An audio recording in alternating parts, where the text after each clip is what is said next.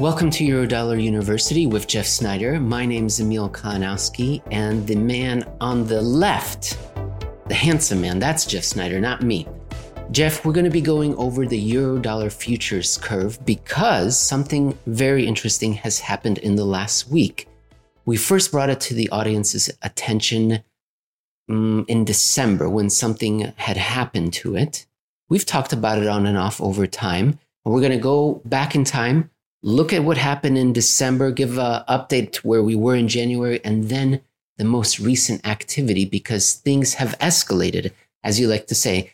Jeff, the audience has probably heard of yield curves and what happens when they invert with respect to the U.S. Treasury sovereign bond market, right? When they invert, they suggest that perhaps there's economic trouble ahead.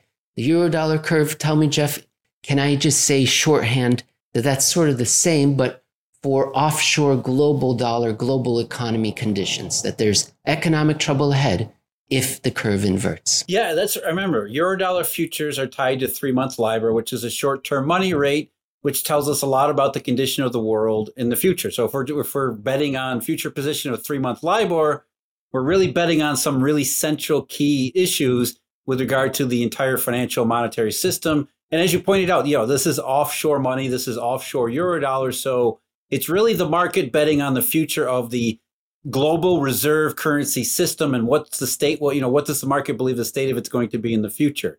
It's a key, crucial market. It's an absolutely huge marketplace, even though I would wager most people have probably never heard of it. It's maybe the second largest market in the world, certainly the largest derivatives market in the world. So it's a big deal when something changes there. That's the key, right? It's a big deal because it's a huge market of sophisticated players, very deep. So we shouldn't take it lightly. We shouldn't ignore it. Okay, we've got a chart up in front of us now, Jeff, that shows the activity of the Eurodollar futures curve on certain dates in December. And the first date here is December 3rd, because if I remember correctly, it was on the 1st that we saw our very first half or full basis point inversion. And then basically we're going to move through time and the yield curve is going to rise, but it's still going to be malformed, right? So where were we on December 3rd, December 31st? Yeah, the Eurodollar futures curve, like all money or yield curve, should be upward sloping because upward sloping, as we say, is beautiful. Upward sloping is optimistic. Contrary to what you're taught, higher interest rates into the future, that's a very good thing. That's the market saying we expect nothing but good things ahead. Therefore, a bias towards slightly higher interest rates, including 3-month LIBOR rates rising into the future. That's not a bad thing at all. That's a great thing. That's what we want to see. So what happened in December 1st was, before then, since late October, the Eurodollar curve and the sort of the second half, we'll get into the color dynamics in a minute, but the back half of it had started to flatten out, which meant that there wasn't so much distance calendar spreads between contracts the further out in time you go. The distance between contracts versus time started to shrink so that the curve, rather than being an upward sloping curve, around the middle of it started to flatten out dramatically. And then on December 1st, we got to one particular spot on the curve where it actually turned upside down, ever so gently. I mean, just the smallest, tiniest little bit, but it had inverted in this one spot on the curve, which by itself, as we said at the time, was a big deal because curves are not supposed to be flat and they sure as hell aren't supposed to be inverted. So this was a warning sign that something was going on in the Eurodollar futures market, at least something not very good, something very ugly. The audience may be thinking, big deal, half a basis point, 1 basis point. But as you explain in this article, by the way, if the audience wants to read the article, they can go to the Alhambra Investments website. Jeff, did I introduce you as the global head of research for Alhambra Investments? I don't think I did. Well, they can go to the Alhambra Investments website, go to the February 14th, 2022 post, look for the title, Major Eurodollar Curve Developments, also not clickbait. And as you explain in your article, so many traders are willing to hedge against something bad or hedge that there's going to be a change in what the monetary authority is telling us. They're betting on a wholesale change in the trajectory of these rate increases that we're told about the reflation and recovery. And to get the curve to warp and disfigure even a few basis points, you write, is an enormous undertaking. There must be an absence of other people willing to take the side of the trade where we're betting on recovery and reflation. It can only be a growing consensus of negativity. But that was in December. In January, for the first half of January, we saw the curve shift upward. That seems like good news, right? Economic expectations were improving. Jeff, is that what we saw? I don't know if it was so much economic expectations improving as it was the fact that the market started to price potentially more rate hikes from the Fed. Remember, 3-month LIBOR is an alternative money rate for what the Federal Reserve offers, and IOER and RRP and federal funds rate, which is tied to repo rates and all these money alternatives. So 3-month LIBOR is going to trade in some respect to similar fashion to what we would expect from short-term money rates, including the Federal Reserve's policy rate. So if the market thinks the Fed is going to start hiking its own rates, the reverse repo rate, IOER, the federal funds range, that's going to spill over into other money markets, which is going to affect 3-month LIBOR. Because if you can lend a certain rate, at a higher rate into repo, for example, you're not going to lend at a lower rate into 3-month LIBOR. So 3-month LIBOR is going to respond to all of these other alternative money rates and the factors that go into them, including monetary policy from the Federal Reserve. So what happened in January was the Eurodollar futures curve at its front end in the whites and the reds steepened out dramatically. And I think a lot of it had to do with the fact that the Omicron scare had essentially evaporated. People realized it wasn't going to be nearly as big a deal as the Delta wave had been. Governments were not going to overreact in the same way they had previously. And so the Omicron thing was kind of overdone. And if you remember, back in December, Jay Powell had said, and other FOMC officials had said, the only thing that's going to stop our rate hikes is if the pandemic reignites and we get another real big scare there. So as the Omicron fears faded, the market realized there would be probably nothing to stop the FOMC to not only begin its rate hikes, but because of the high rates of CPIs that haven't decelerated yet, the political pressure, the economic theory pressure that the FOMC puts on themselves to hike rates to appear to be doing something about inflation, you put those things together and it was the curve steepened nominally at the front end because it was reflecting the market saying, yes, the Fed's going to start hiking rates and then probably they're going to hike rates more aggressively than we had thought previously. That's one part of it. The other part of it, the more interesting part of it is as the nominal curve rose and steepened at the front end, the shape of the curve in the back, which was flat to even inverted all throughout December and January, did not change even as the curve shifted higher. So that's really where we're focusing on. Not so much that the market thinks things got better, but the market adjusted, okay, the Fed's going to hike rates, they're going to do more rates, but that's not going to change the ultimate implications of it. You mentioned a couple of items in there. You mentioned something called the whites and the reds. And the audience, I just want to let them know we're going to go over what these colors mean towards the end of this episode, as well as whether they should be renamed to something more memorable like ivory or maroon. But you also mentioned the Federal Reserve, Jeff, and how they said the only thing that's going to stop us is if the bubonic tick, mutates and they're zombies, then we maybe won't raise rates. But earlier, how can that be reconciled, Jeff, with what we were saying earlier, that this is the deepest, most sophisticated market out there, futures market at least, offshore money. It's so important. And this market is betting against a continued increase in short-term rates, ergo reflation, recovery in the economy. Why would the Federal Reserve ignore this? Because you have a quote here from Mr. Bill Dudley from March 2007 that is emblematic of the interpretation or the treatment this market gets. Jeff, should I read this quote out to people? Yeah, I think you should because, and we go back to Bill Dudley all the time for this very reason, is he is sort of representative of the orthodox, mainstream central banker ideology that dominates monetary policy and why it's not really money policy versus what we're talking about in these curves and, yield curve, Eurodollar futures. We can get into swaps and other things that as we have over time. And you can see why there's a difference, why these things diverge all these times, because the market does one thing based on a set of factors, and the Fed and economists and the media do another thing based on something entirely different. And I think Dudley's quote that you're about to read is a pretty good representation of this chasm between reality and mainstream economic theory. Because we cannot accept the message, a simple, straightforward message. You're right. This is a simple, straightforward message from the market. But why can't we accept it? Because who that message is being said against, what that message is contradicting, who it's contradicting. Okay, this is March 2007, Mr. Dudley. Quote, well, another explanation is that the economists who make the dealer forecasts are not the traders who execute the Eurodollar futures positions. So that's a possible alternative explanation. Generally, there's a disequilibrium. A number of people that I've talked to in the markets have said that this is why they thought what was going on. And they advised me not to take what was going on in the Eurodollar futures market literally, because they felt that some of them were putting on these positions in case of a bad scenario that led to a significant reduction in short-term interest rates. And I wrote, previous paradigm, cognitive dissonance, ideological fetters, delusion. Yeah, read that last sentence again, Emil, because when you hear it, it boggles your mind that somebody would say this out loud. They advised me not to take what was going on in the Eurodollar futures market literally because they felt that some of them were putting on these positions in case of a bad scenario that led to a significant reduction. That's exactly it.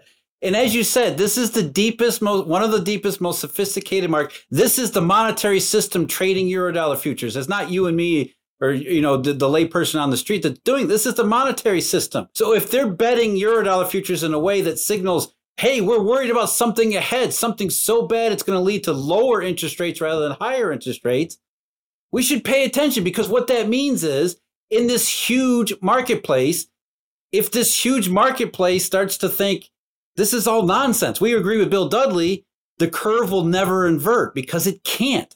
If everybody's thinking the way Bill Dudley's thinking, the curve, there's just too much volume, there's too much trading, there's too much size there that won't allow it to invert. So the fact that the curve starts to distort and invert means more and more and more and more of this huge market is at least not willing to bet against the idea that there's something wrong. And so that's how you interpret this. It's that this huge market isn't arbitraging away what should be free money if the Fed is right. If the Fed is right, the curve should be upward sloping all the way into the future. And so that should be easy money to make. These idiots who are betting on some bad scenario in the future, let's just arb them away. The fact that it doesn't happen and that inversion, that thorn in the side sticks around for a long time is the market saying, gee, maybe there is something to worry about here. So these worry warts that are hedging against this bad future scenario, maybe they're really not worry warts. Maybe they have actually some kind of legitimate grief about what could potentially happen in the future. So for Mr. Dudley to say that in 2007, by the way, the Eurodollar futures curve had already inverted. So for him to say, let's not take it literally because it signals something bad about the future, I mean, it's just so absurd and ridiculous. But yet this is representative of how the Federal Reserve actually works. They don't take in market signals. And if they're market signals that are inconvenient to their narrative or their view, they just say, well, how can we just dismiss it? How can we just ignore this? Rather than thinking, this is a big marketplace. This is a big marketplace focused on very important things. And it is telling us something that's just should be very troubling. And of course, as we know, March 2007 didn't lead to happy endings. It actually led to those very bad scenarios Bill Dudley was laughing and trying to dismiss. Let's move forward to present day. Let's talk about this month, February. We've been talking about the Eurodollar futures curve as this maybe monolithic whole, but you want to draw our attention to two variables, right? Depth and breadth of this inversion. So in early February, what did we witness? Yeah, before then, going back to December, what I said was, look, the curve has inverted. It's just a little tiny blip, but the fact that it had inverted at all, that was the important thing because it really shouldn't be inverted. And so the next little while, we don't really need to watch it like a hawk. We don't need to check Eurodollar futures prices every minute because what usually happens is it inverts a little bit and then it just kind of does nothing for a while. And so the important point in that first stage was that it was inverted at any point along the curve and whether or not that little tiny inversion stuck around. So that's when we got, our update in January was, yes, it's been a month and a half, it's been 6 weeks or whatever. And guess what? That little inversion was still there, but it hadn't really progressed anything more than that. Fast forward to last week, all of a sudden now we see inversion getting serious. So the first 2 months and a half, 2.5 months, the curve was flat to slightly inverted. And now maybe we're moving into a more serious stage where the inversion is expanding along, as you just said, Emil, two dimensions. One's depth and the other is breadth. Here, let me read a quote here. The Eurodollar curve steepened further to the front, rose in nominal terms all across, and, most important of all, maintained that same shape where its malformation began at the December 23rd juncture. It kept both the expanded breadth to go along with the tiniest depth. And this was after the blowout payrolls report, right? That's what was astounding. Yeah, and the payrolls report, which wasn't all that great, but everybody, I think, realizes the Fed is going to use it as justification, further justification for a more aggressive rate hike regime, which was reflected in the Eurodollar futures curve, which steepened, but the inversion didn't change in terms of depth. It didn't get any more than half a basis point or a basis point, but it expanded in breadth, which meant there were more contracts along the curve that had flattened out, and more that were sort of threatening to inversion. So it wasn't just a tiny little spot along the curve. It now was a much wider area of curve, which had been drawn into this distortion. That's what's remarkable. Remarkable after such a headline good report. And then that was early February, by the way. Now we're talking about the middle of February, just this week, just last week. Jeff, we've got this graph. We're showing the 10th and the 14th, Valentine's Day. And it is taking on a grotesque distortion now. It's grotesque. What's happening in this graph? That's the other dimension. So we had the expansion, the inversion expanded in terms of breadth. And then coincident with last week's blowout huge CPI report, which of course, more pressure on the Fed to do more aggressive rate hikes. You had nominal steepening in the front end of the yield curve or the Eurodollar futures curve. And then this blowout in breadth, in the depth of inversion in the back half of the Eurodollar futures curve to, I believe it was 21 basis points on Valentine's Day earlier this week, which is an enormous distortion. So we started out back in December, little tiny warning, little tiny thing, set that aside for a couple months. And here we are in February with a clear sign of escalation in something. And I think this is why I wanted you to repeat Bill Dudley's words, because even though he was using them ironically, he was actually, the words he was saying, if you took them at face value, that's exactly what happened in March 2007. And it is exactly what we're seeing develop in this market today. The market is hedging against something in the future that would cause interest rates to be lower than they would otherwise have been. And so you have to start thinking about what is it that would happen that would do such a thing. And this expansion in the inversion in terms of breadth as well as depth means that there are fewer market participants willing to take the other side of this worrywart trade.